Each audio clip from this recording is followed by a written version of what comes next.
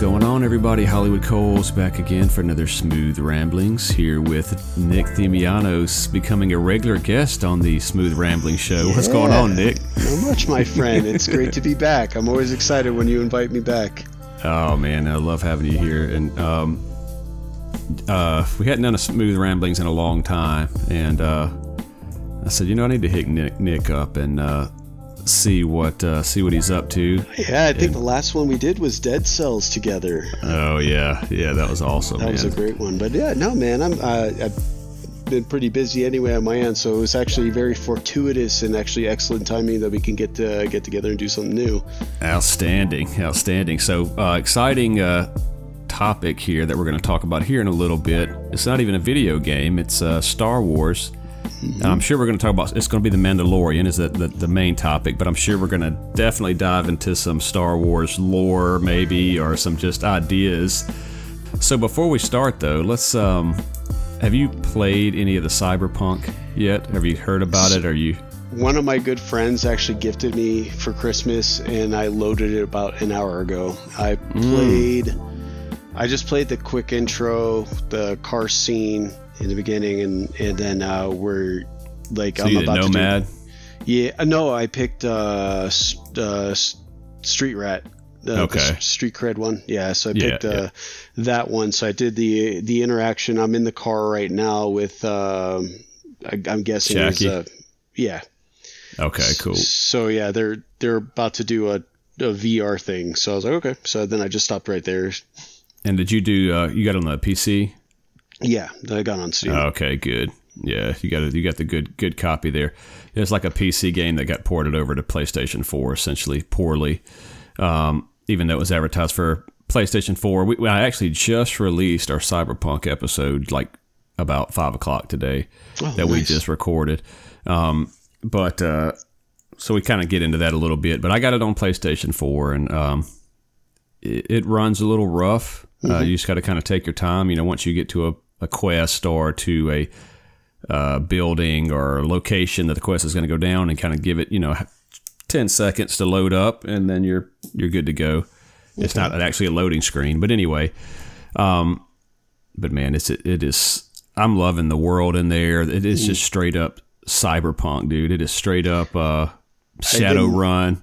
I've been needing a good Shadowrun and Deus Ex fix. I loved Mankind Divided, but the way it ended abruptly, like, kind of left me a bad taste in my mouth. I'm hoping they continue it. Yeah. So, because they kind of did it dirty with Human Revolution, and then they got my hopes up with Mankind Divided, which was a solid game, and then they kind of did the same thing, and I'm like, But I am very excited for Cyberpunk. I've heard all the bad press. I've been very hesitant. I was always going to get it for the computer regardless, but it was like,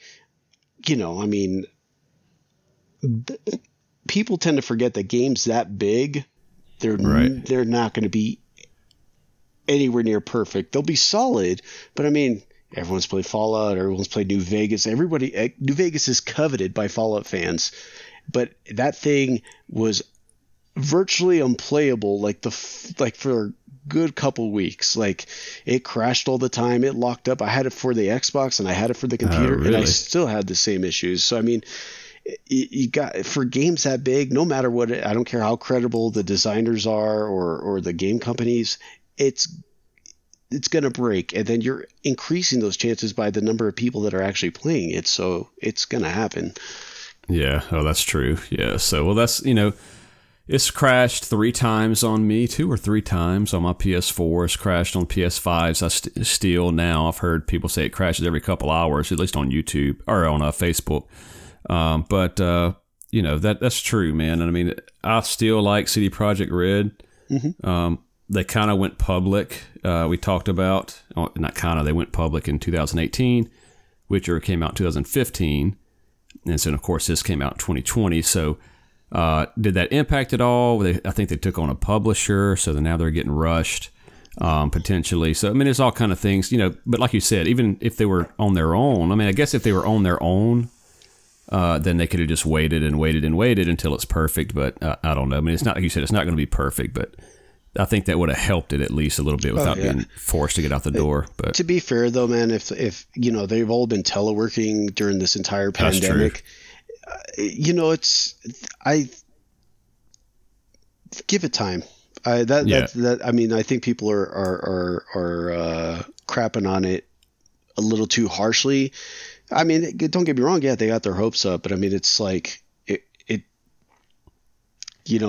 I guess that's like any big game. Like Fallout 76 was extremely disappointing. 2 years later, it's actually really solid now. I'm not expecting Cyberpunk in 2 years, but right. I guarantee in the next 6 months they'll get it right. I mean, like the first Witcher game that came out, that was a mess. Then they did the Enhanced Edition. They added a ton of stuff to fix it, and the game is still kind of wonky if you play it by now standards. The second Witcher had another Enhanced Edition for itself as well.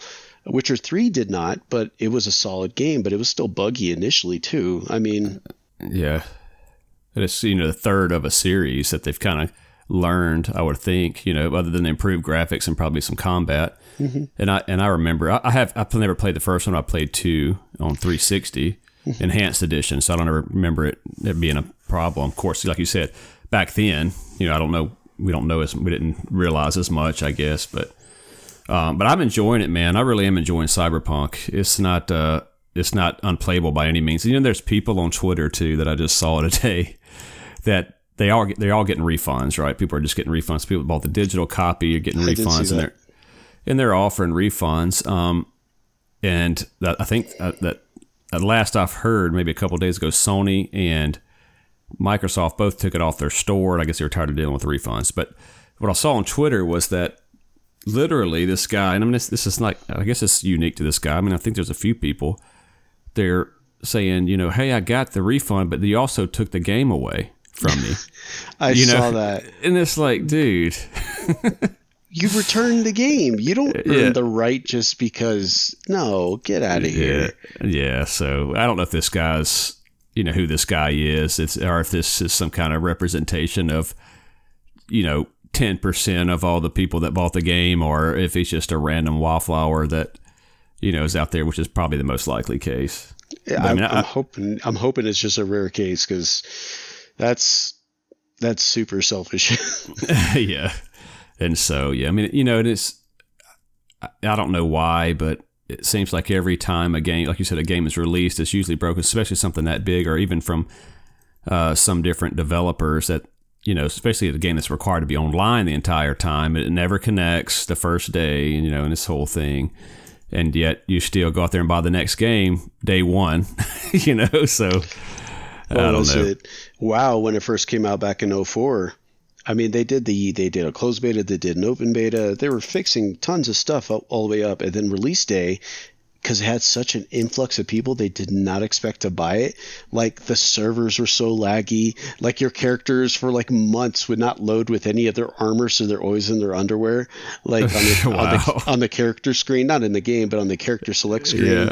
Yeah. Like, it's just there's going to be growing pains. Like, it doesn't matter the pedigree, unless it's like an existing, infrastructure. Like, even WoW with all their other expansions, there's still like, apparently Shadowlands has a ton of bugs. I haven't really got into that, but yeah, it's just bugs are bugs. It's going to take time.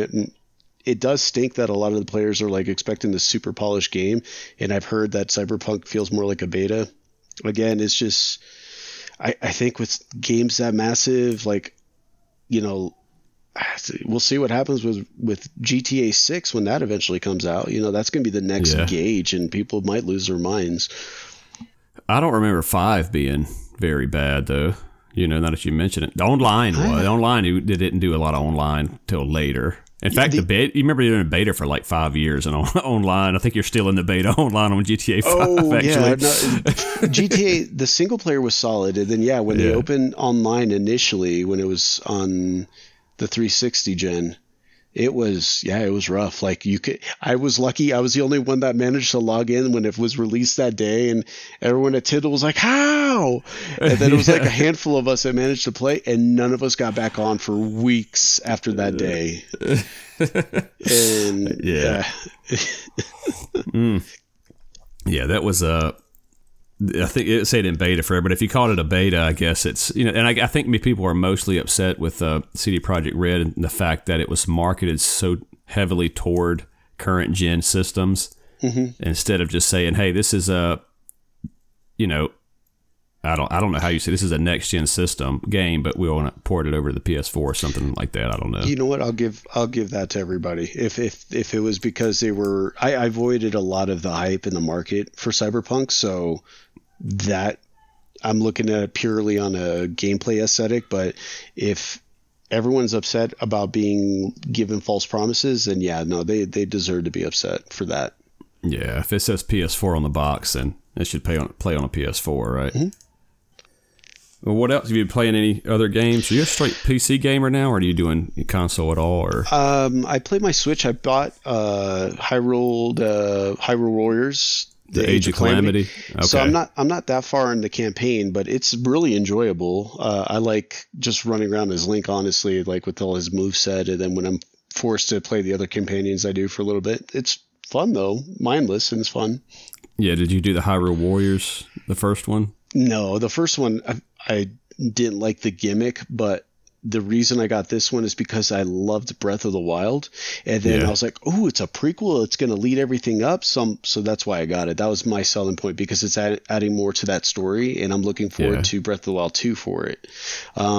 Actually, and then because we're going to be talking about Mandalorian, I've been playing Star Wars: The Old Republic MMO for the past couple of weeks. So I've never played as a bounty hunter. I'm like, whatever, dude. I'm gonna be a fangirl and just play it anyway.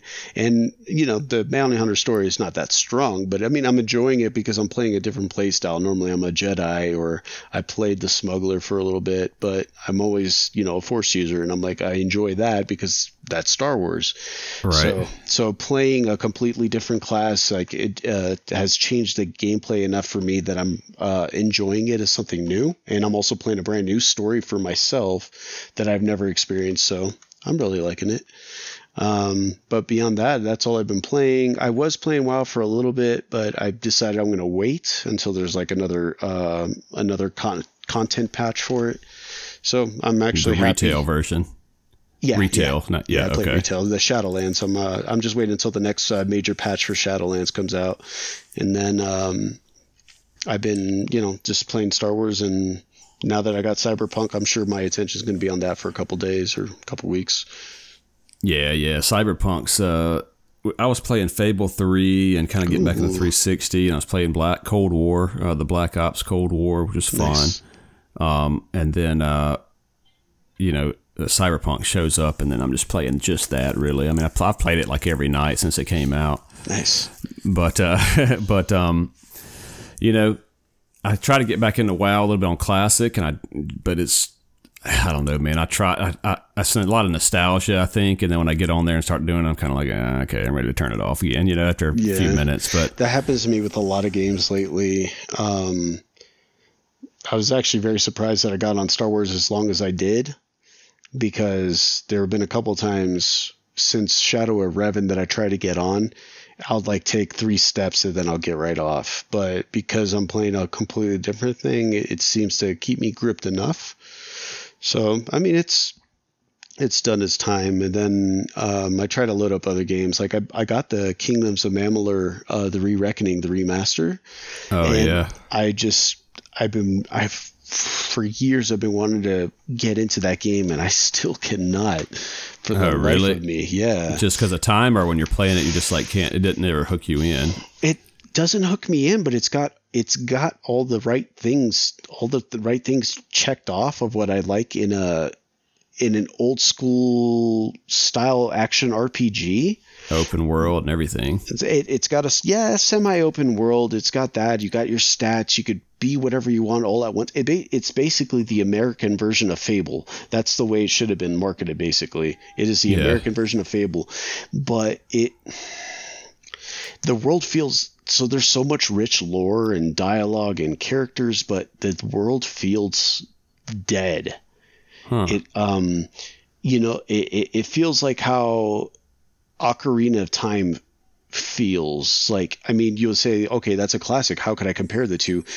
I never got into Ocarina of Time because I had never had a 64. So when I played it, the game felt empty, even though the game was great. It felt empty. So then that's like how I drew the comparisons. Like there was no life. Everything felt static. I think that's what it was. Everything felt static. Everything was going to be right there. Everything was placed. So I guess I got spoiled with other games where, in an MMO, you kind of expect it to happen. If you're out in the wilderness, you're going to get attacked by an animal. Everything else just feels like it's just there. It's not going to change. So I don't know. Maybe if I had to give it another shot. Yeah, that's strange. They actually was just mentioned that exact game. Because I was saying I get back to 360 and you look at like something like YouTube or, top 10, Xbox 360 hidden gems, and that'll show up there. It's a solid good bit. Game. It's like $10 and I want to buy it. And they also are doing new DLC because THQ Nordic, and that's another reason why I got it too, is because I want to support these guys. Like they acquired all of THQ assets and they're trying to bring back stuff. Like I really want them to succeed. I think they have they saved some really solid games that almost just were almost shelved completely. So I'm hoping that they could do well. Yeah. Speaking of the Ocarina of Time, dude, that was my. I mean, I'm gonna get blasted here, I'm sure, but that was my undoing of Zelda. Really? Yeah. So I was a big, like Zelda. I didn't like Part 2 that much. Didn't really play it. Link to the Past was my favorite. Mm-hmm. Then I got Link's Awakening, loved it. And then I got Ocarina. I couldn't wait for Ocarina of Time, dude. I mean, I was like cutting grass as much as I could. Like to get the money for it, waiting for the day. And I remember just getting, and I was like, oh my gosh, this is so good. And it started it up, and it was great. And I was loving playing it and all this. And the world was alive, all this kind of stuff. And then I remember going into a dungeon, and it was probably like the 6th dungeon, or it's probably the one, I'm guessing this part, after the Ice Palace where you had to keep putting the boots on and off, in the menus and stuff. That was a really real pain, because I enjoyed exploring the world and doing all that, but then I had to go to a dungeon, and I remember going into a dungeon and then going, oh, dang, I got to do this dungeon. Like that, kind of in my mind. I thought, wait a minute, that's what Zelda is, dude, dungeons and doing this. Why are you not wanting to do this? I didn't want to do the dungeon, dude. I mean, and it's just like, wow. And so, I mean, I finished it. I played it all the way through, and I still own the game, and I tried to crank it back up. Of course, it looks a little blurry, the visuals. And then once, if Hyperkin ever releases their N64 clone for HD, then I'll play it again. But I don't know what it was or when, but it kind of just killed it for me. And then I didn't play Majora's Mask, and then I got Wind Waker on GameCube and played it for a little while.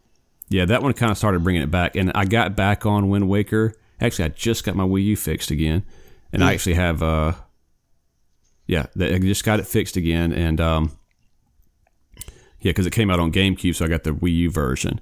I played the GameCube version, but and really enjoyed that one, man. And I got really far into it. Then my son kind of took over my Wii U, and so I don't know, he got in there and started messing with it. So I have no idea where my save state is and all.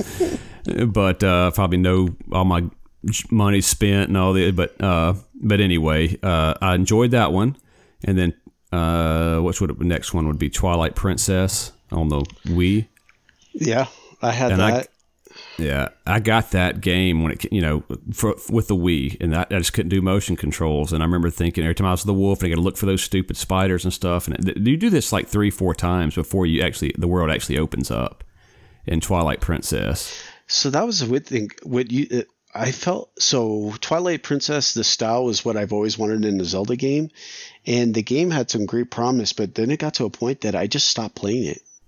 Yeah, I didn't play it for a year. The one day I just kind of looked at my Wii. I was like, sure, I loaded it up, and then I was literally like 2 hours away from the end, and I'm like, you're kidding me. And then the game was solid. I liked everything, but it did leave kind of like a bad taste, because when Skyward Sword came out, I didn't even bother getting it, and I know it was a solid game, but I couldn't get it. Like I didn't. It was Breath of the Wild that brought me back. It gave me like, this is what it needed. It needed a reinvention. And yeah, absolutely.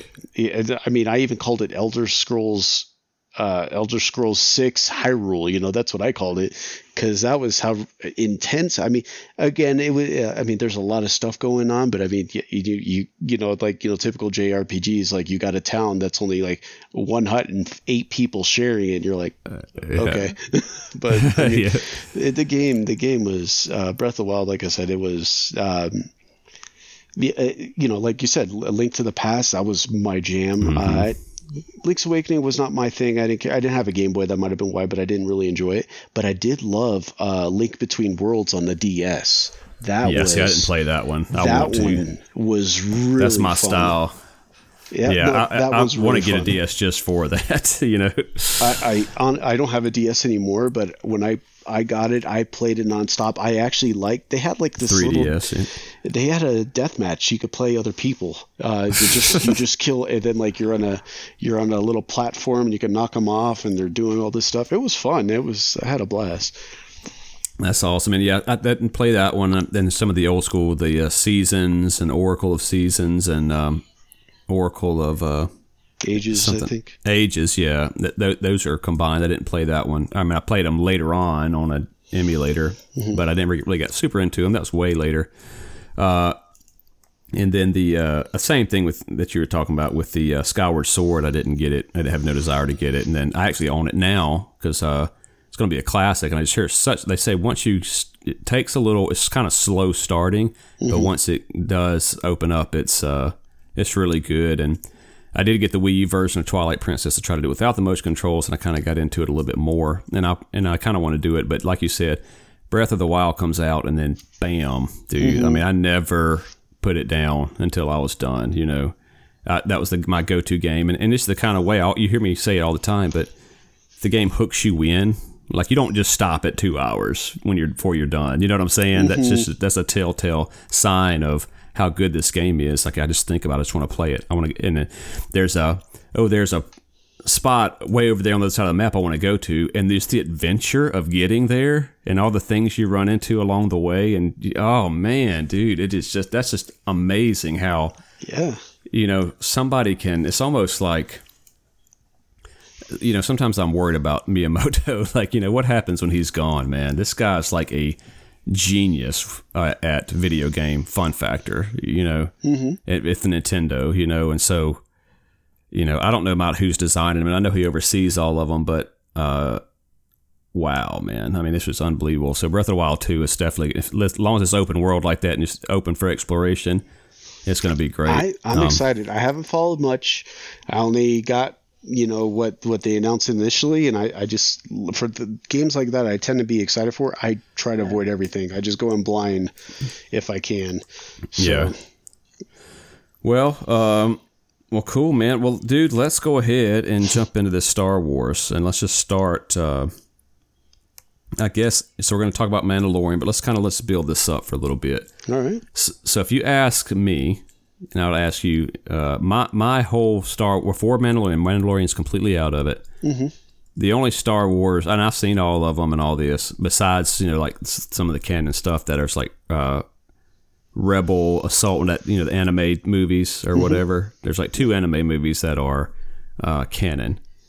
I haven't seen those. I've tried to watch some of them, so I keep up with them. But are you talking about the shows? So canon from Star Wars, you get 4, 5, and 6. Then 1, 2, and 3. Yep. And then 7, 8, 9. But between, and then also Rogue Squadron. These type of stuff. But there's actually 2 anime that are canon as well, like Clone Wars and Rebel Assault or something like that. Rebel something. Yeah. Okay. But so I tried to watch those. I couldn't get into them. But anyway, that's just some canon. To me, dude. And it sounds stupid, but 4, 5, and 6, and I want to talk about why that is eventually later on.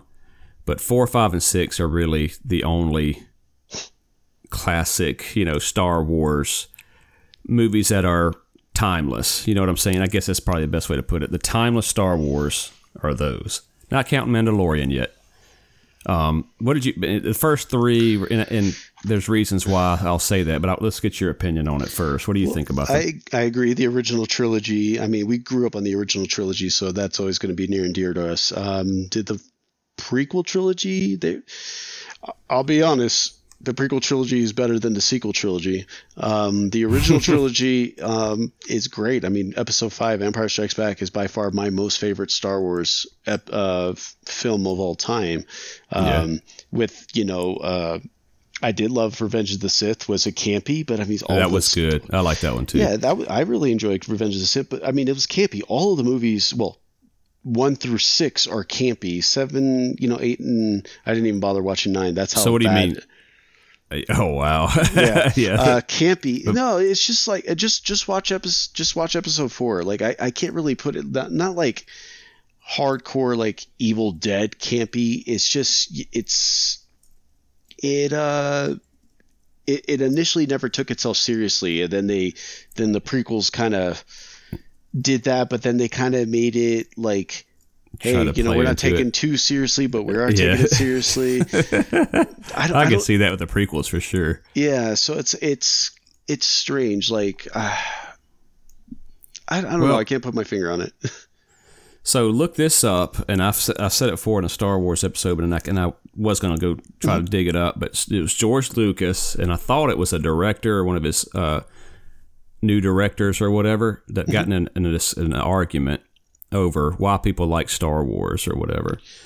Oh, okay. And I'm just going to say director, so forgive me if I'm wrong. It could be some producer or something like that, or some writer, but it wasn't George Lucas. George Lucas swore that the reason that people like Star Wars is all the special effects and all this, that takes you into space and this, that world. Mm-hmm. But the other guy argued that it's the story that they like, right? And obviously it's a little bit of both. But really, a key classic movie is a movie that puts you in a world that you're new, that you're learning the world as you go through a great story like Lord of the Rings, mm-hmm. or Star Wars, right? Or Terminator, even, stuff like the Terminator 1s and 2s, where there's something really cool going on. But the story is also good. So you're learning about the Terminator. Have you ever read the book Wizard's First Rule? No. Okay, so it's the Sword of Truth series. Terry Goodkind is the author, but essentially, it's a great book, man. It's like one of the best ones. And he's written tons of series, and it's hard to go back and read after you've read Martin and some of these really fleshed out that people that can just write like really well. But and nothing against Terry Goodkind, it's a different style, but. The Sword of Truth series, or besides, this is a testament to the way this book and my point. So they actually tried to do a TV show about it, but it's a guy named Richard Rawl or something like that. It's Richard something. I don't remember his last name's not Rawl at the beginning, but he's just a woodsman's kid, medieval swords and stuff like that, magical world, and there's a barrier that blocks the world of magic from the simple working folks, for protection or whatever the reason. Well, he's just out in the woods doing his thing. He finds this girl running like a princess or something, and 2 guards are chasing her. So he just kind of like, I got to go help her. So he goes, this is all the beginning of the book, goes and tries to help her. And she like touches this dude, and he like falls and touches one of the guards, and the guard like to his death will defend her. But she's like overly worn out and stuff like that. She's called a confessor, he comes to learn. And anyway, so she has to run, and they run into the magic world at the beginning, goes through the barrier, and he has a little, some wise man named Zed that knows a little bit about both worlds. Anyway, this happens in the first, 3 chapters or something.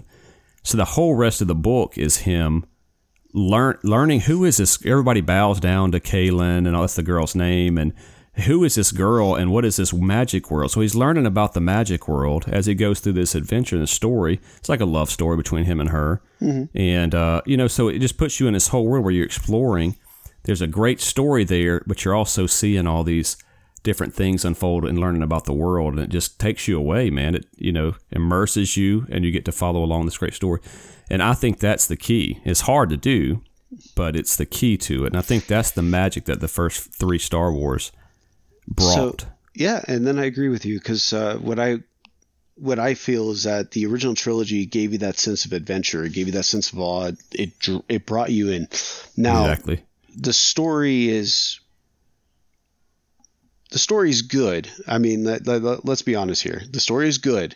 It's not groundbreaking, but what was groundbreaking about it was the setting, just everything. There's magic, there's space magic, there's like cool special effects. You got like all these different races. Like, you're in a fantasy world in space. That's the gist of it, and that's what makes it so amazing. What made it even better was that expanded universe. Now, before Disney came along, up to the point, but that expanded universe, the EU, you had so much media, from books to shows to, they did have movies like the Battle for Endor, the Ewok movies. Yep. You had, you got games like Knights of the Old Republic, Revan. Yeah. I mean, that revelation, it blew everyone's mind. And they did it on the D&D the third edition rules set, and they made it phenomenal. I didn't know D&D then. I was just a dork just going into college, and D&D wasn't like in my thought process yet, but I fell in love because of that story was so well written. But I mean, like, you had other games before that, Shadows of the Empire, which was a game, a comic, and a book all tied into each other that were incredible. The Thrawn trilogy. I mean, like, I've been a huge fan of Star Wars. Like, I didn't read all the novels, but I mean, I followed up with everything. I mean, like the Dark Nest trilogy, when the Yuzhan Vong invaded, that led Jason Solo to become a Sith, and then he had to fight his twin sister. I mean, and then after all that happens, then they exile Luke and his son Ben, and then Sith are hunting them. It was insane. And then Disney came, and it's like, no, there was just so much to go. And I get it, but well, so let's take this back for a second, because I just want to really drive this home here about the story, because to me that is, is it a great story? I mean, I think it's a great story. And you have, Luke is just the standard farm boy, right? We're taking it back. I know 4, 5, and 6, and then there's, like you said, the space magic. You have this race or this religion, the Jedi religion, that you know nothing about, right? And when it starts, and he's like able to move stuff with his mind, he had this crazy light source. So you're learning what you're with Luke. You're learning what is a Jedi, right? What is that? Well, I know the big bad guy's one too, but everybody else is just you got Han, the outlaw. Is he a good guy? Is he bad guys? He's selfish. We don't know this guy, but he character develops into a good guy as the story goes. Princess Leia, what's her story? She's somehow really connected to and they kind of really connected to the rebellion. So they all get together. So you're really following Luke as this story goes. Well, now that we know what a Jedi is after the thing's over, now we go back to episode 1, and we're trying to see how did Darth Vader come up? So that was the big thing, right? Well, they got pod racing and crap like that, and you're like, dude, nope, they want to make video games out of it. I get it, but it has nothing to do with the story. But you get all the Jedi are defenders of the galaxy, which was the original story, right? Anyway, but you didn't really have that sense of new things taking place, right? You didn't really have that sense of what's new in this universe that I don't know about yet, and how am I, how's this going to unfold to me? It's just stuff we already know, and they're doing stuff, essentially. How did the Empire come into play? Now, I did like the Revenge of the Sith as well, just because of the action, and it kind of tied everything together. But it was nothing groundbreaking in terms of the universe, right? No, we all knew what was going to happen. Yeah, and then you got the new ones that just did the exact same thing. Did the exact same... in fact, episode, what would it be, 7 was essentially just a remake of episode 4. So that was the thing, though. I loved 7. I mean, I get where they were, it was played safe and everything like that. They really just tugged on the nostalgia. So I'm like, well, it worked for me, so I was okay with it. It was 8, though, that I'm like... Yeah, that was real bad. Oh. That one killed it. I mean,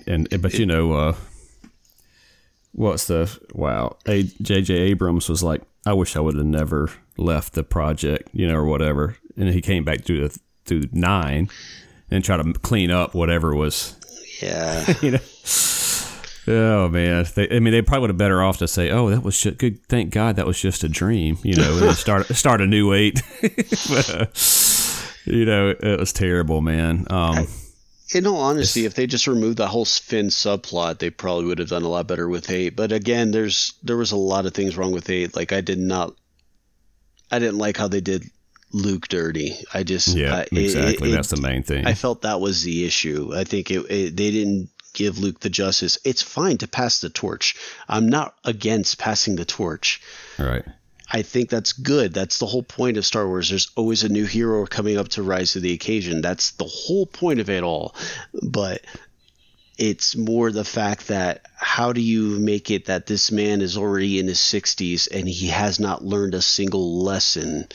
Right. And I was like, dude, no, like he saved the galaxy. Not only saving the galaxy, he is trying to fix the wrongs that his father did, learn from his father's mistakes. And then he was supposed to know all that. And then he's like, right.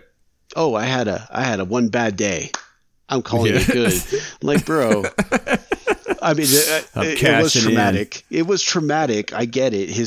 That whole thing was traumatic, but I really don't feel that Luke would have straight up given up or just like wallowed. That didn't seem right to me. That's the biggest thing. Yeah, when he tosses the lightsaber, like no, this is a sacred thing, dude. You know, this lightsaber at the very beginning of 8, he just tosses. You know, at the end of 7, she hands it to him. And he's just like, oh, it looks at it a certain way and all this really cool, really good setup for the next one. And like you said, that's probably the best statement I've heard about it. Is Luke wallowing on this island somewhere like he just never did anything. You know, it's not Luke. Luke's the hero. And they should have made it more serious with him. And that's all people wanted to. What has he learned? What is he going to do? I mean, I didn't mind. He could still go out like a G. That, you know, that is him. You know, that I would have been okay with it. Like he did it for the greater good, like any normal Jedi would. It's just more that like it wasn't. I felt like that wasn't in his character. But you know, again, EU and seeing him, how he's represented in other stuff and games and stories and how he is, and then comparing him to that, yeah, of course I'm going to be very, very miffed by it. But yeah, I wish they would. I didn't read the EU, and I got, you know, a handful of books. I didn't really get into the EU, but it's it would have been cool to see, like you said, what he's learned, and even have some kind of Yoda kind of. How he's like the new Yoda, right? And when you have Rey who comes along and all of a sudden she can fight with a lightsaber and all this really well. So she has really no developmental. I mean, she learns to be a Jedi a little bit, but she kind of just knew it. I just learned it by existing. You know, she really didn't get taught that much. You know, Luke did train her a little bit. I get on the island, but he was just, oh, you feel that? That's the Force. And it's like a leaf or whatever. Yeah. You know, it's like this kind of stuff. Yeah, and it's like, come on, man. You know, why would he not really... You know, you could have had him. Maybe he was one to wallow. Then I got to remember who I am, and then now I'm the Skywalker that everybody wanted. But anyway, yeah, that kind of destroyed it, and it really. I mean, it just shows you. I've watched 4, 5, and 6. You know, tons of times. I've watched 1, 2, and 3 a handful of times. 3 particularly a few times. Mm-hmm. I have noticed. I've gone back and watched 7 once extra. I think I actually watched 8 once. I think I watched 7 twice, 8 once, and I have not even gone back and watched the Last Jedi. I think we're about the same count. I'm going to watch 9. I might as well just. I know they're talking about a supercut of something that I might do that. Just to kind of compromise, but I mean, I'll watch it. I still have yet to see Han Solo. I did love Rogue One though. I like really Rogue One. Did. Yeah. So I mean, I like that one too. And it's weird though. Rian Johnson ruined Episode 8, but then you see Knives Out, and I'm like, Rian Johnson's awesome. Like, what happened? Yeah. So it's just, I don't know. He wanted to do something different. They let him go. I really don't think they should have tried to salvage 9 from 8. From what I've heard, that's all they try to do. Where they should have just kind of went with it. They should have just rolled with it.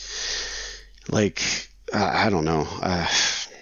Yeah, they definitely tried to salvage. I'll make a final decision with 9 sometime this week. Yeah. Solo was okay. I watched it once, and I literally don't remember anything about the movie. So what that tells you. But anyway, all that to say, you're watching these Star Wars and you're kind of like, okay, it's kind of being cheapened now because it's like once a year there's a new Star Wars and blah, blah, blah. And then here comes Disney Plus, and then here comes Jon Favreau and The Mandalorian, and dude, you just go, it has nothing to do with Star Wars being cheapened, right? Because this dude comes along and just creates this amazing story. And I'm going to remember what I was talking about with Luke in the previous, because I'm going to parallel that a little bit. Our new world and all this. And so right up front, spoilers. We are going to spoil. It'll be in the title of the podcast, but there's going to be spoilers here for The Mandalorian. What did you, so without going to details, but just what are your thoughts of The Mandalorian itself? Like, it rekindled, bottom line, it has rekindled my love for Star Wars, because episode 8 has really left a bad taste in my mouth.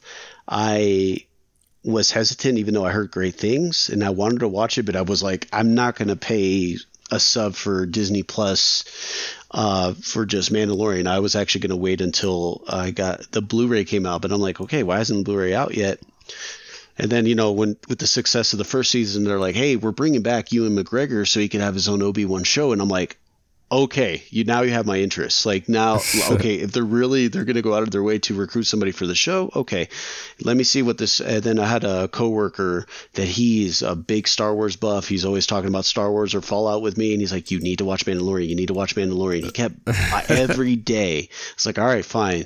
So then I loaded up the account, and then I'm like 5 episodes in that same night, like, what happened? I know, man.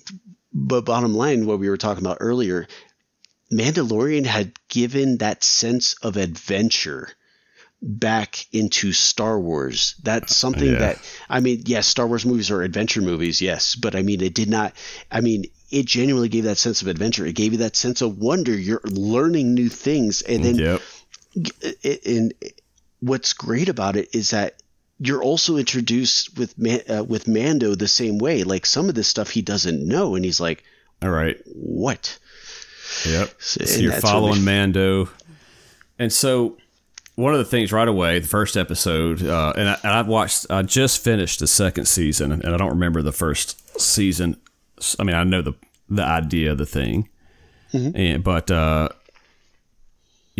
so he finds a baby Yoda. It's, a baby Yoda dog. So that's kind of, so the thing that I remember reading about before was that Yoda's race was purposely mysterious per George Lucas. You didn't hear anything about this race. And I don't know about EUs and all this, but as far as George Lucas was concerned, he wanted that to be like a rare thing. You didn't see another Yoda until I think you saw one in one of maybe the Revenge of the Sith, where he was standing by another one. The female Yoda. The female.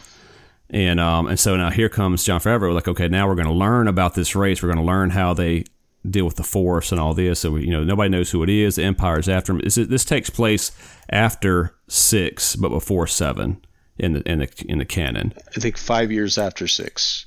Yeah. And so the Jedi were already rare as it was, because of after 3, Luke and there's a handful out there still, because they tried to kill them all. But so people don't really, it's really cool when this Jedi are rare, man. It's like not a whole bunch of super warriors running around. If everybody's special, then nobody's special, right? You only want the handful of Jedi, but you're starting to learn, who is this little creature? What is what does the Empire want with them? As this main story goes in the Mandalorian, who are the Mandalorians, and why is he? Who is he? I thought he was Boba Fett at first. I didn't know the backstory of it. Like, this is not Boba Fett. But I thought, because I always heard there's going to be a Boba Fett movie, out, and then so I was like, okay, well, this is it. They did the Mandalorian instead. Well, you learned it wasn't. But the arch enemy of the Jedis, the Mandalorians. And so essentially the show, great little dialogues and whatnot. And he always gets into like this little adventure as it progresses, the story. Then he gets out. He's never going to get out, then he gets out. It's just a little series. Like, every 30 minutes, an hour long. And it's like random too. It could be like 49 minutes or an hour. And this one's 35 minutes. And this one's, but it, it does a good job of kind of building up a little story within a story, every little episode. And so, and I think to that director or writer or whoever it was point about the story, you really see there's not a lot of special effects in this one. There's a lot of special effects, but it's not like they don't overplay it for the sake of let's play special effects. It's definitely not in your face. Yeah. And so little things like, and I don't remember the episodes, but you see the ship as it, Mando's ship's destroyed and it's taken off. You see kind of sparks coming out of the engine, it's this kind of, and then at one point somebody gets into a fight and then he just puts the brakes on and turns the ship. And it just, oh man, I don't want to jump too far ahead. There's just so many little bitty things like that make that universe fleshed out even more, little details that hit home a lot, more than just having a massive ship fly over you every, 15 minutes or whatever. You know what I'm saying? Like in the movies. Mm-hmm. So, I don't know, man. You want to just kind of start with the first season and kind of get into the memorable things? Go ahead with what you remember, notable things. Very first episode, man, the way they set the tone for the whole show, he's going to this barren ice wasteland and then he, very it's a space Western. So it's very, you just see this dude come into a tavern, everybody kind of quiets down and they see him and two dudes try to, show their muscle and he wipes the floor with them. One of them gets ripped in half by a blast door, and then he's getting his bounty and he straight up says, you could come warm or cold. And, he holds his pistol and it's like, oh, okay. It just sets the tone. Like this guy, he means business no matter what. Yeah. And he is ruthless. Like, you could tell he's not only a bounty hunter, but you could tell he's a fish because of Mandalorian, and it's just, for him, it's just like It's Always Sunny in Philadelphia. There's one thing after another that just keeps happening and he just rolls with it, and it's great. The introduction with the infant and, then him meeting that bounty droid. That was so cool, man. And that was the first episode. I remember that's what I wanted to, I don't know exactly, how it went down, but you're like, if you've never seen it, you're thinking, how good can you make a, laser gun fight? How many of those have we seen in Star Wars? But dude, when he pulls up to that door at your face, he's like that bounty droid and all that, dude. That was that's when you knew, like, this is awesome, dude. And you know what's great is because you see that same droid in Empire Strikes Back, and you're like, what? Yeah. You just see a stick, and you're like, how is that a bounty hunter? But and then you see him in this, and you're like, oh yeah, he can be a bounty hunter. That's rough, the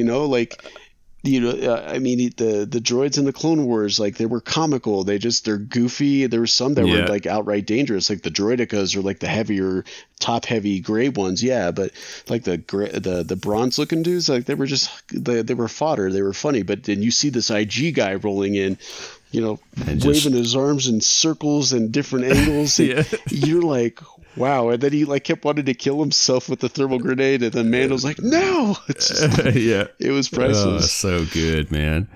And you kind of go through, like, it's been a year since I've watched that, and they release them once a week, which is cool. Mm-hmm. I kind of like that. It's just like it's not just like, here's the series, go watch it at your own pace.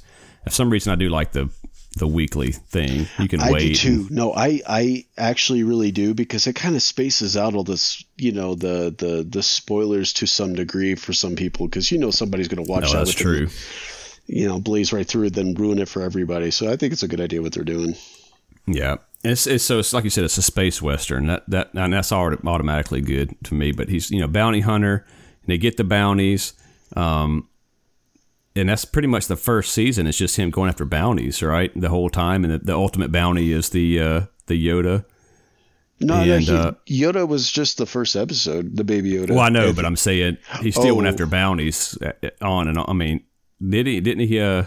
No, he was on the run at that point. So, like, he gets his bounty, and then, like, by, the second episode was where, like, he, he's trying to get back, with the Jawas. And then by the time he finally does return the bounty, he's already started having an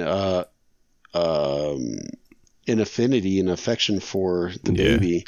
And then when he's like, hey, what are you going to do with him? They're like, it's none of your business. So then he's like, no, this isn't right. Like, then you start seeing Mando as a character. He's not just like this heartless bounty hunter. He's like, he actually has, a moral compass. He has all that kind of stuff. So, and what's up? They kept talking about like handing the marks, or what were they when they want to get the bounty? You say, give me the.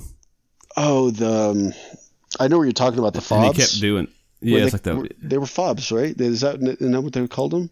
He says, give me the fob, or give me the chip, or whatever it was called. Whenever you wanted to get the bounty on somebody, I can't remember what it was called, but that was like the thing that was introduced in this series, which is really cool. That's why I kept thinking. So he's mentioning that on and on, but yeah, he's on the run from the Empire, from Carl. Well, it's not Carl Weathers at this point.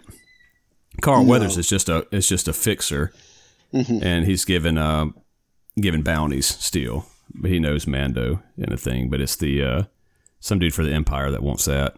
And I can't remember how the first season ended on the cliffhanger. So first season, they have returned back to Navarro, and because he was trying to find his Mandalorian clan, I think. Oh man, it's been a while. Either way, they're cornered in that tavern by the Empire, and then that's when they introduce Giancarlo Esposito, Moff Gideon. That's and right. He puts him in a spot. Mando nearly dies. They escape. And then Mando manages to shoot down Gideon's TIE fighter.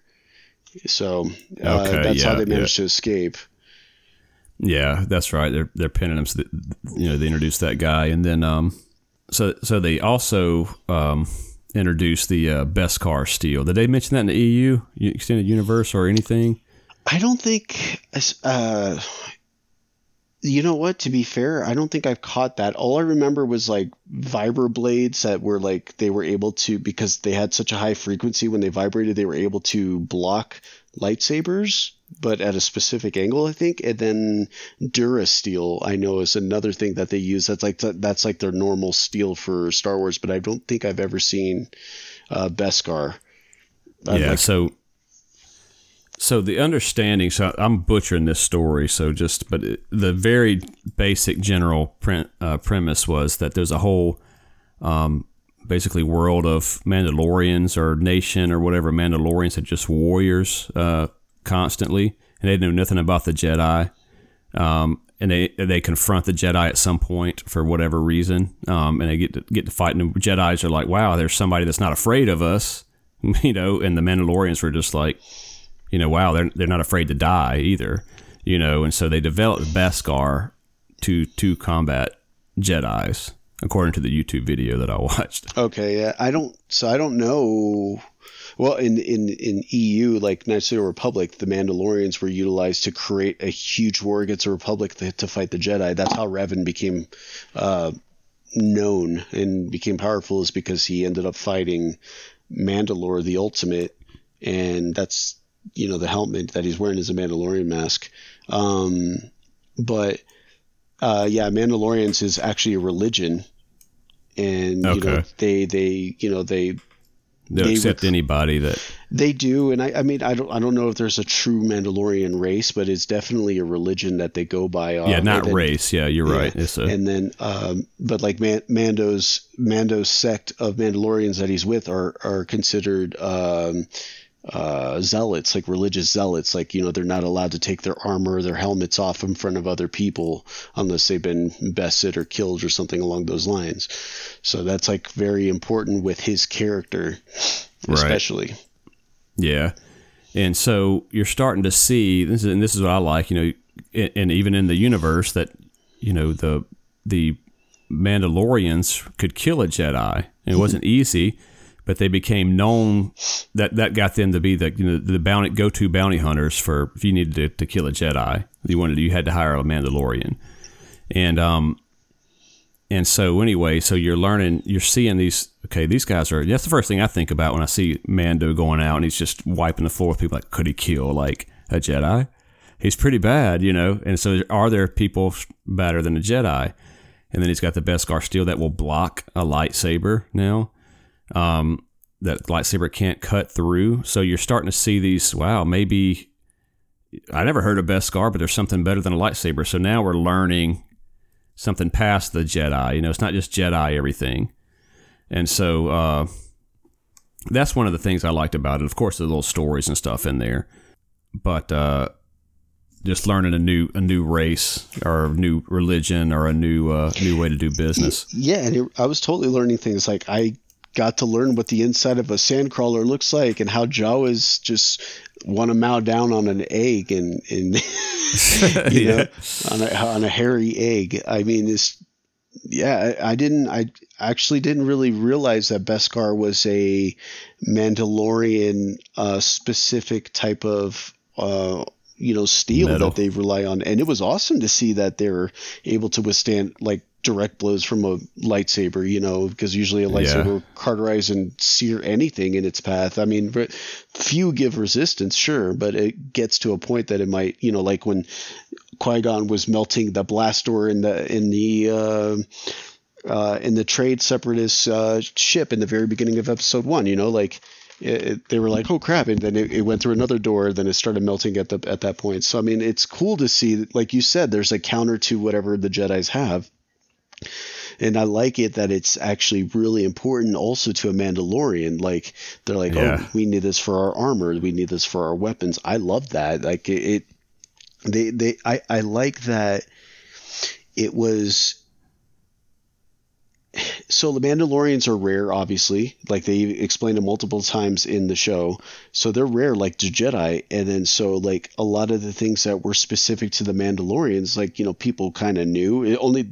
Obviously the Imperials knew, but I mean, like, certain people only knew, like, oh, I recognize that visor. That's a Mandalorian. That's the extent. Like kind of the same where, oh, they see a lightsaber. That guy must be a Jedi. I like how they correlated the two together or compared the two together, but made them completely different still. They had like a sense of familiarity in order for you as a Star Wars fan to kind of grasp the concept just as quickly. But I do like that. They stand out on their own though. Oh no, man, they're powerful. You have a group of those guys together, they're going to wipe the floor out of it with everybody. I love that. Man. I remember one particular episode in one. Again, this kind of just plays to the story as opposed to the special effects, and it's just something to be said about it. We know, the Battle of Hoth, with the AT-ATs, AT-STs, and then there's one episode in one where he goes to this little village that they have like, no weapons, and he finds this Imperial soldier that's basically turned, from the Empire, hiding out there. And like just the one, I think it's the AT-ST, is the two-legged one that they have to kill. And it's like that's like a you have no weapons. I mean, what do you do, right? You got to figure out how to do, you've got small arms fire to kill this big tank essentially. And it's just something cool about it. It's just so good to watch. We don't need an army of AT-STs marching up. We just got the one. And let's just figure out how to take this thing out, dude. And it's just a great episode, man. That was great. Like the tactics that they tried to do, and then they had Gina Carano's character, and she just goes ham. Like her character, she was great. They picked an excellent person for her. So, but I mean, like just the way they all work together and they try to teach the villagers how to fight and what to do, and it was wild. I loved it. Like it's like, oh, there's simple folk. There's these people that they live off the land, like they have some luxuries of technology, but it's very few, I mean, they like it seems to me like, oh no, these people have colonized here. This is what they got. They're this is what they're doing. I thought it was great. Yeah. And so, like you said, they escape. The final episode is they escape the clutches of the Empire, and they're on the run still with the baby Yoda. And so So then we start season 2. And this is where I remember the most. Obviously, I just watched it. And I kind of watched one. Let me just check. It's kind of the same. It's so weird. Like, I like The Mandalorian, but I know once I start watching it, I'm going to kind of get into it. Watch one. I kind of watch it at night. I'll fall asleep. But it's, watch one episode. Might take it 2 days. Then the next one. Slowly. Well, the last, 5 episodes, dude, of this season, I just, tore through in 2 days. It's so good. And... oh man, and it's just, you do kind of wonder, why is it night and day from the movies, right? Is it just because of the quick hits of action and story that you can just tell in 30 minutes, or are we following more to it? I think it's just more, and that's what I'm kind of trying to get at. I think it's just more. It's enhancing everything. We're not focused simply on the Skywalkers. You know, you have 9 episodes based solely on Skywalker. I think that's why Rogue One did so well. It had nothing to do. You get to see 2 Skywalkers in the last 10 minutes of the movie. That's it. And then you have Han Solo, but you're like, it's Han. Okay, we see 2 of the original crew. Okay, cool, whatever, And so I think that's another thing. It's the newness. It's that new sense of adventure. You're not expecting anything, and that's what was fascinating about it. I'm just, like you said, learning. I'm learning something new in this universe. Yeah. I like some of the small effects they do with the, for instance, there's one episode where, this is such a brilliant way to do it too. I really like that, where they're doing the transport trucks. This is episode. Oh, yeah. Yeah, and they got to make it in. Yeah, the Bill Burr episode, yeah. Bill Burr. And it's just so cool how they made the Empire come to the rescue, for their own, thinking it's their own guys they're saving, but, Mando and Bill Burr going in. I actually liked seeing them, how when they made it through from that pirate attack and how everyone cheered. They were Imperial. They're the bad guys, but they're human. They're just straight up. I mean, no, because the Empire is actually racist. So yeah, no, they're human. They were human racist. People. Well, they are. They're very anti-alien. That's why you don't see any. You'll see oh yeah, I didn't even think about that's that. That's why Thrawn is so important. He was an alien that had a high military rank, like the Grand Admiral. He's one of the he could have been a Moth, basically. Who's Thrawn? So they're reintroducing him again, but he's a blue-skinned humanoid with red eyes, are known as Chiss, and he in the original that's not canon EU, he gave the New Republic, a run for its money when he waged war with them. And then I think they did something new that they Timothy Zahn, he's the writer that did the trilogy. He did a new set of books about Thrawn and incorporating him into the Star Wars canon, because he is that good. He's one of the few people from EU that they actually brought over. I don't know much about him. I didn't follow it too much. I just know he's pretty awesome. And then Ahsoka,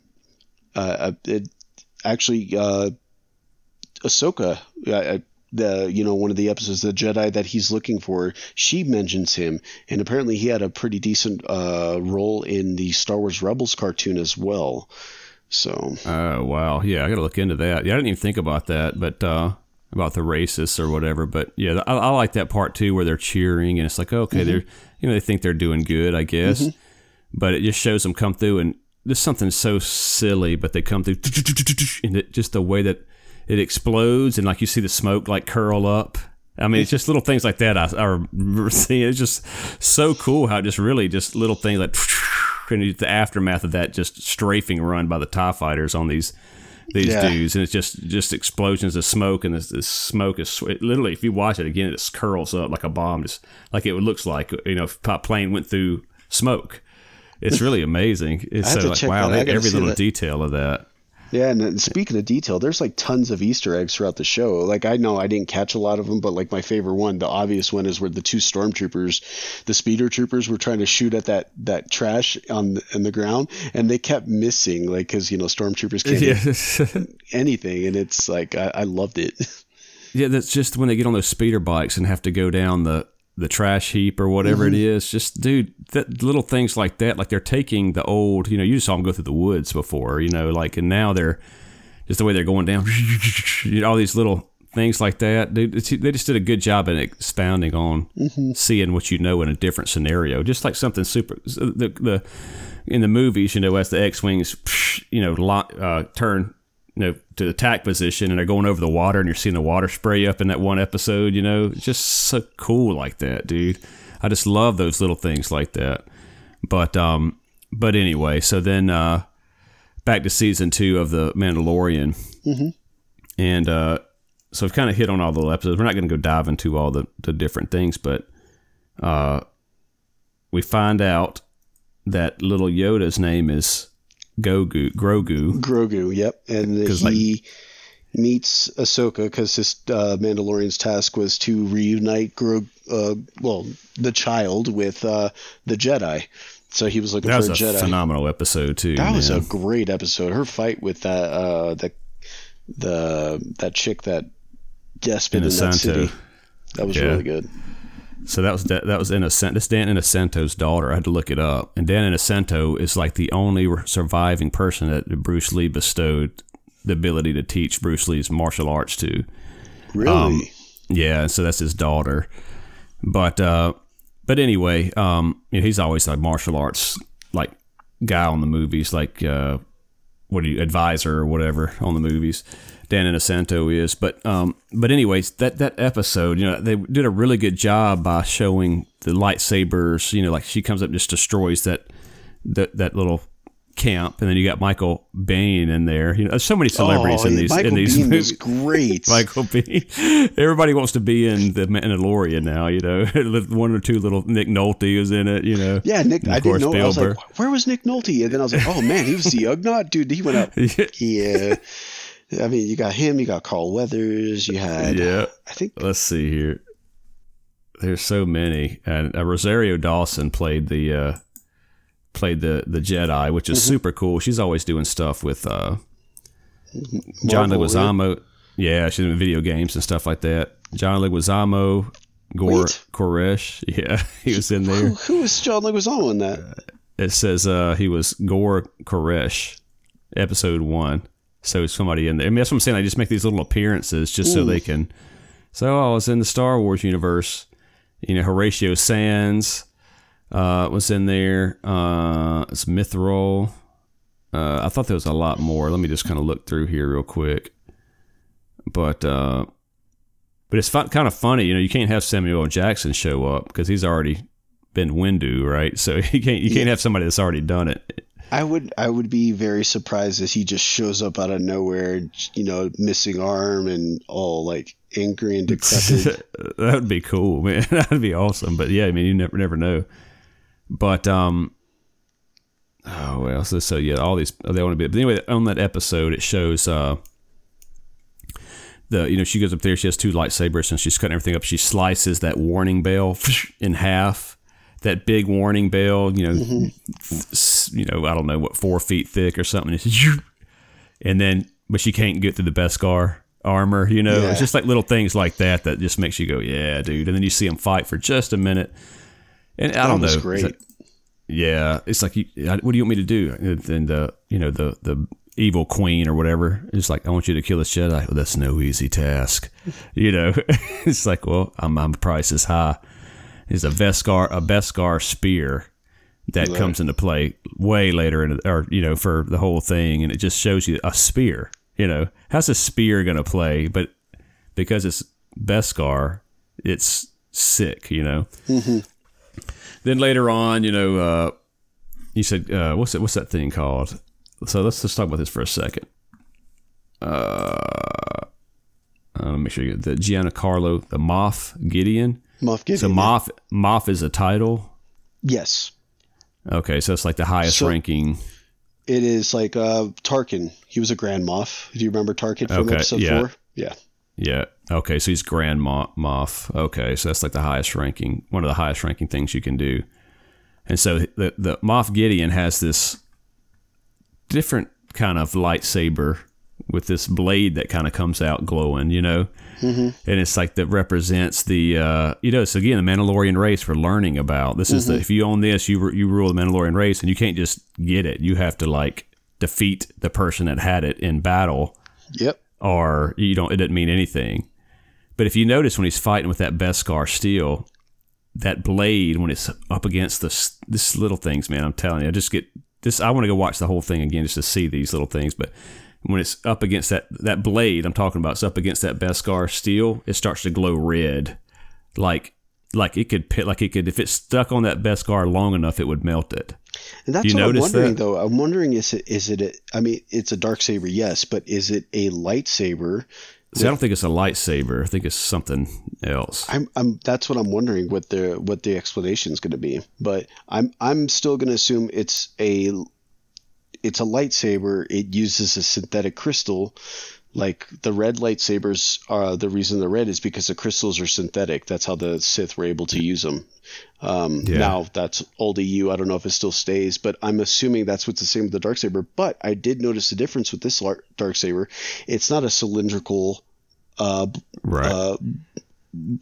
pillar of light like a typical saber is. It actually is a sword. A blade. Yeah, it's a sword. It's a blade, a sword. I can't believe I said sword, but it's a blade, but it glows along its side, but you could easily see the edge of it in the front. So I thought that was fascinating too.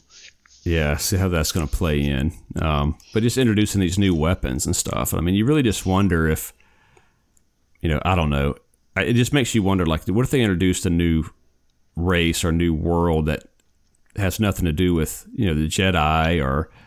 It's kind of what they're doing with Mandalorians, and you're just following them now and how they play into it against the Jedi. But somebody that and I can't even do it offhand, but they don't know about the Jedi, but somehow the Jedi are kind of like powerless against them. You know what I'm saying? Somehow, and then they have to figure it out and go back to old school, and then I don't know, man. It's hard to.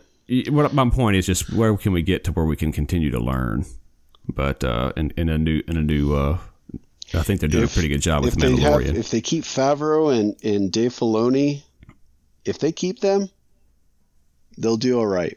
Honestly, I think Disney just needs to stay away from Star Wars movies. Yeah. And just make the shows, because I think they're going to go a lot better. Within reason. I think, if the shows are doing well, they can do like what Serenity and Firefly. They could make like movies that kind of close a good story arc kind of thing, but I mean, I think they would do a lot better that way. And you kind of already seen it, what they did with the Marvel movies, like everybody's in somebody else's, and they're already starting to do that when they announced all the shows. You got Ranger of the New Republic, which is Gina Carano's show. So, her name is escaping me out of nowhere now, but yeah, Gina Carano has her own show. Ahsoka's getting her own show. We just found out Boba Fett will get his own show. And then, so I mean, there's already a handful of shows that are coming out. They're having a couple cartoons too.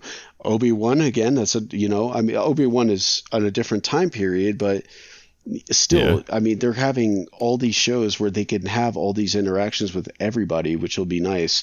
I mean, Obi-Wan with potentially Boba Fett, Yeah. And actually around that time, you might actually see Boba Fett like in his early days of bounty hunting for sure. So, I mean, who knows, maybe he'll see Ahsoka.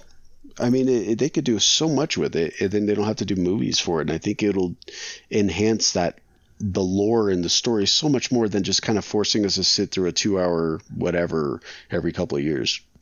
Yeah.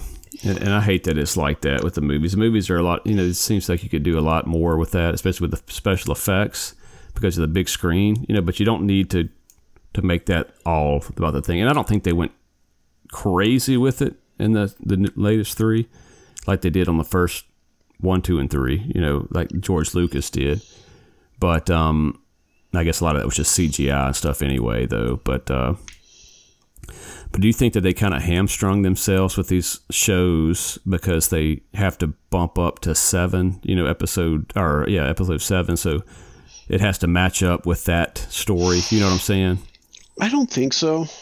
I think, I mean, they have the franchise now. They could do whatever they want with it, but I don't think they can hamstring. I think they will hamstring themselves, so they can't do it like how Lucas did. Lucas could make was able to make that decision like, hey, you're going to direct it, but this is the story. Disney said, you're going to direct it, come up with the story, and we'll let you know if it's good or not. And then that's what happened with this sequel trilogy. They kind of just winged it and just going off from what the last one did, and then going off from the last one that did. So it was like it was like the telephone game, but in movie form, And I think but again, I'm sure I'm going to irk a couple of the listeners that are fans of it. I'm sorry. This is just my opinion. That's how I see it. I could be definitely wrong, but that's how I saw it, and that's why I was disappointed. But that's why I think like they're saving grace. I think what's really saving them is the show. And then you can tell that Favreau and Filoni have been a fan of the EU stuff. They're bringing in old names like Tython. That was a Jedi planet. That was a very strong Jedi planet.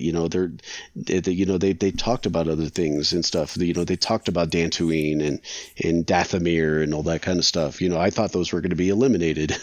So yeah, wow, yeah. See, this is obviously I don't know enough about Star Wars. All I know is the movies that were out, and so I never did any of the EU, and so I can imagine actually knowing what they're talking about and just how rich and deep it goes, And I like that because it's not in your face. There's not like some drawn out exposition. It's like, hey, we're going to Tython, and then some of us are like, ooh, Tython, but not everybody. Yeah, yeah. So it's like a bonus for just knowing you get more out of it, So that's good that they're doing that, man, and they're bringing back some of the stuff for the hardcore fans, and that's how you're going to win it over, too. But also, like, I'm not a hardcore fan of it. Like, I don't know enough about it, and I'm still loving it. So they definitely need to keep it. I don't know who's doing these other shows. I mean, I don't guess it's Favreau, but that's going to be the telltale sign. So, how this is going to work out. But I like it because they also said they're all going to interact with each other's shows. So I do like that idea. Like, they're treating it like comic books, and if they do it like that kind of format with comic books, it'll be a lot more effective than, other things. So I have high hopes now. After watching Mandalorian, both those seasons, I have extreme high hopes for the Star Wars franchise again, just by the shows alone. So do you know that they're doing another season 3 Mandalorian? Yes. Or they are doing a season 3? Yeah. Pedro Pascal confirmed it the other day. I saw an article about it that there is a season 3 coming. There's the Book of Boba Fett that's supposed to intertwine with all that too. I don't know what Ahsoka's going to do. And I know Boba Fett's going to have to. It's going to be interesting to see how that kind of plays out. I mean, after seeing Mandalorian, it's kind of Boba Fett's kind of second fiddle now, man. We got a real Mandalorian. He was savage. What are you talking about? It's just him running around with that spear and just crushing faces. Like that was sick. I love that too, man. I loved how savage Boba Fett was. I love that they made such a stark contrast between the two, because you got a gunslinger. And Boba Fett, he fired weapons, he had guns and everything like that. He was very effective what he did. It is some cool stuff. He just went like full hunter mode, and like, I am not doing this. I'm going to maim every single person I come across. That's what he did. And I loved it. That was sick, I dude. loved it. He was awesome. Smashing Stormtrooper plastic busting off of him and everything. Yeah, and I love that they brought him back. I love that they brought the actor back to play Jango. That was perfect. Like, that attention to detail, like, that was some fan service. Well, he's a clone too. Yeah, I didn't realize he was a clone. Yeah. So it makes sense. And so let's go ahead and jump ahead to real quick. We got to mention it. So the premise here is that, once we find the Jedi we were talking about, Rosario Dawson's Jedi, and I don't see how you catch their names, man. I didn't even catch her name in the thing. Ahsoka? I don't remember her saying it. Ahsoka Tano, I'm sure I think she introduced. Yeah, no, she definitely introduced herself. I think not right away, obviously, but yeah, she did. Yeah, and so she did a great job the way that she talked and everything. Yes, that's because that's his name. Grogu, and every time he said he looks, the kid that was looks cute. He's like, huh? Yeah.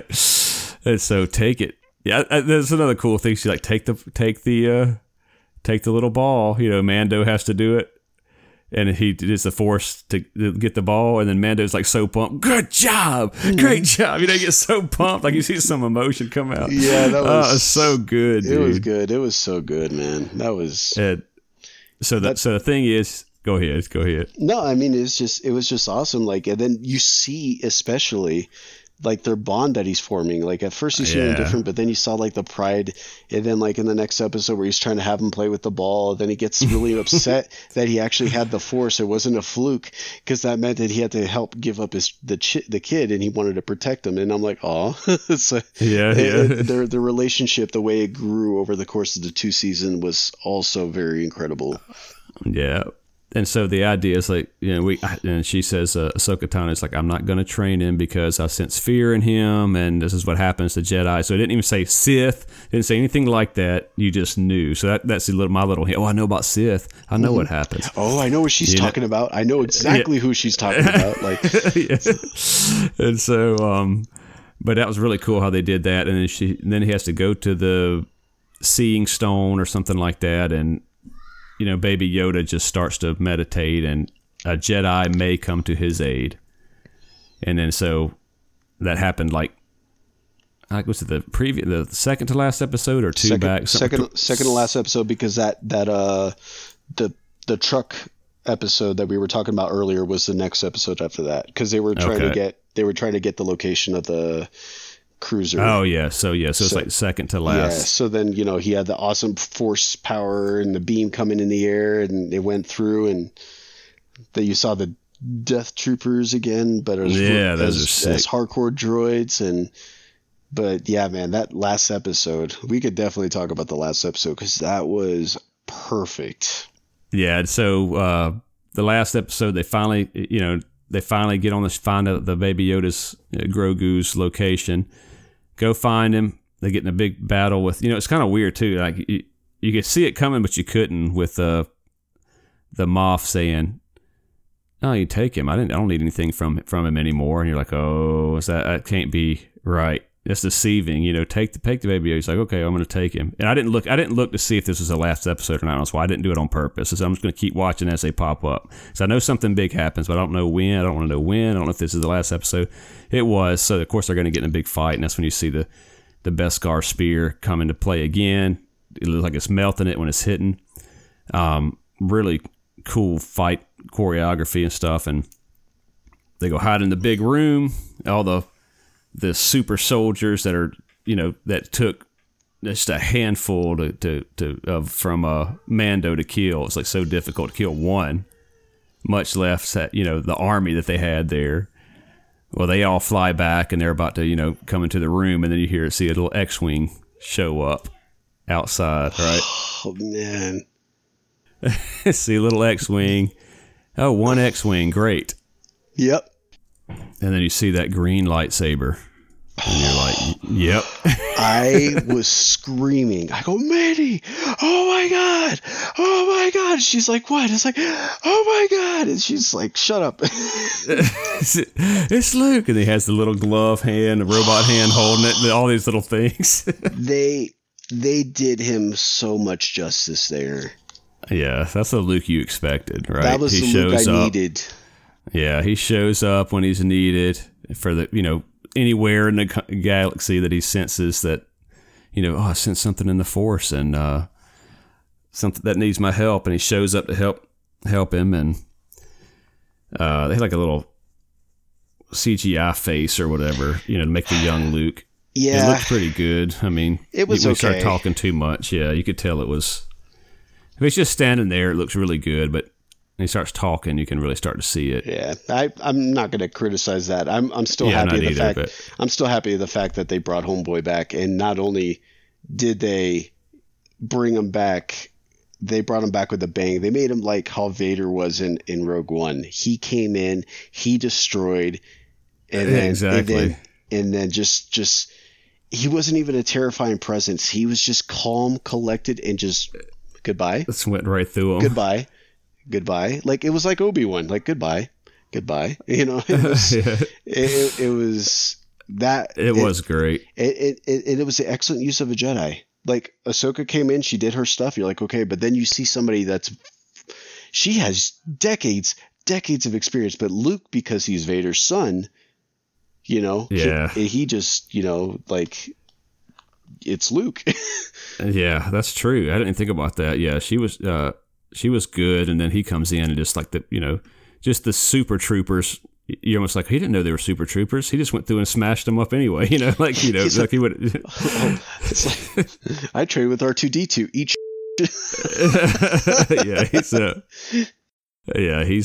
He's bad, dude. And so he comes in there. I love the last scene. You know, they do all the goodbyes and all that kind of. You know, Mando takes his helmet off, and little Yoda touches him. That was heart-wrenching.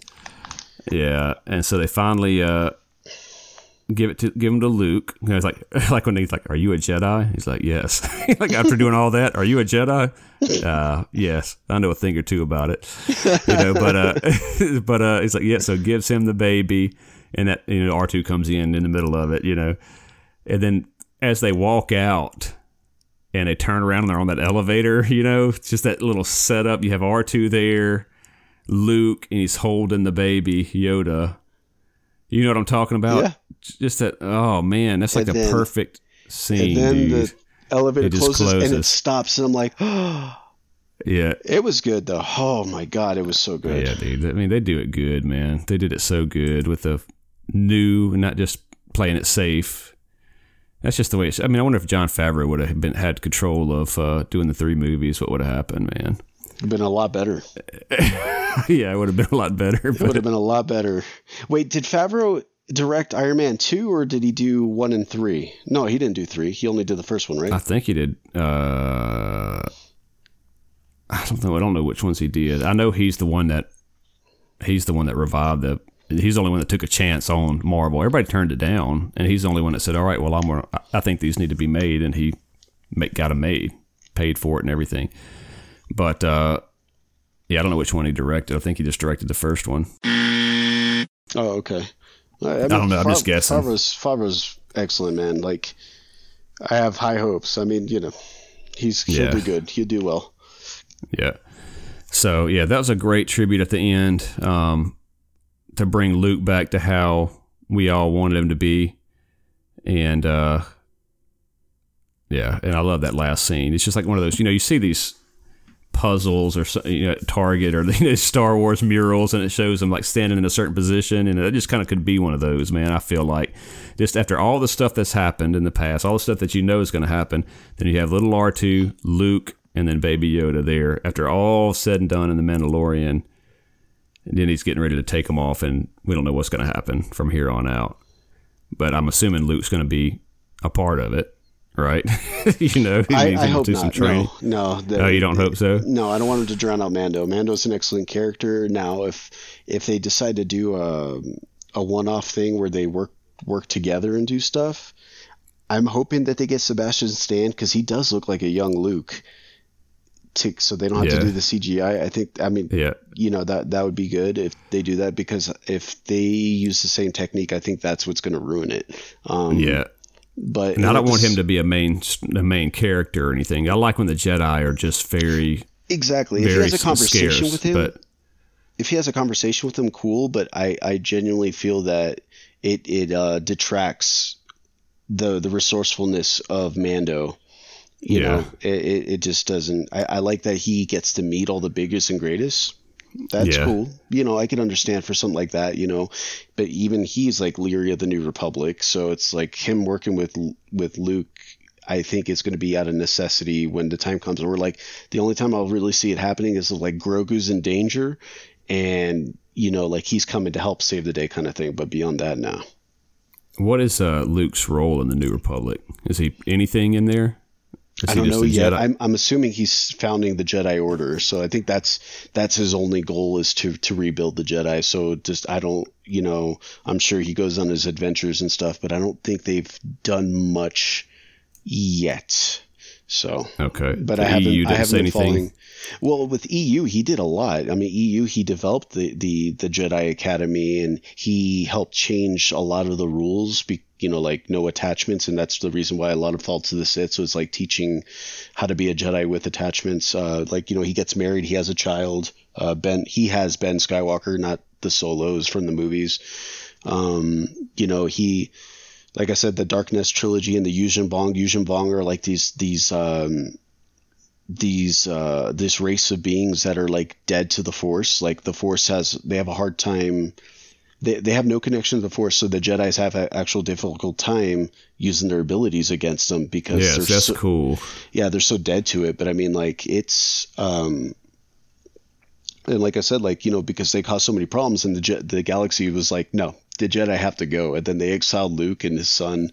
Like they're like one of the few last ones, and then they're getting hunted by Sith. It's so I don't know what they're gonna do now in comparison to all those, because like what I'm explaining is like 30 years, like around this time where Episode 7 would start, is like when like crazy stuff happened.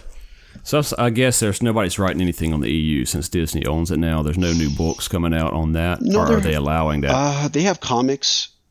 No, they have comics. I'm sure they have books, but I mean, I don't know. I haven't followed it yet. They're allowing, hey, you can keep writing all the books you want, but this is not the canon. If it's EU. Well, you know what I'm saying? Well, so they have their own. Disney has its own EU. Anything that's before the Disney acquisition is now considered Legends, and it has that mark, so you can still get those and enjoy like the stories and whatnot. But I don't. I know they've been sticking with the comics, and I don't know if they have any actual novels out. But again, I've been very ignorant. No, they do have novels out, but I don't know past like episode 6. Like I said, the Thrawn books, like Timothy Zahn rewrote the books. Like I have it. I haven't gotten a chance to read it yet, but I've heard good things about it. Yeah, that's cool.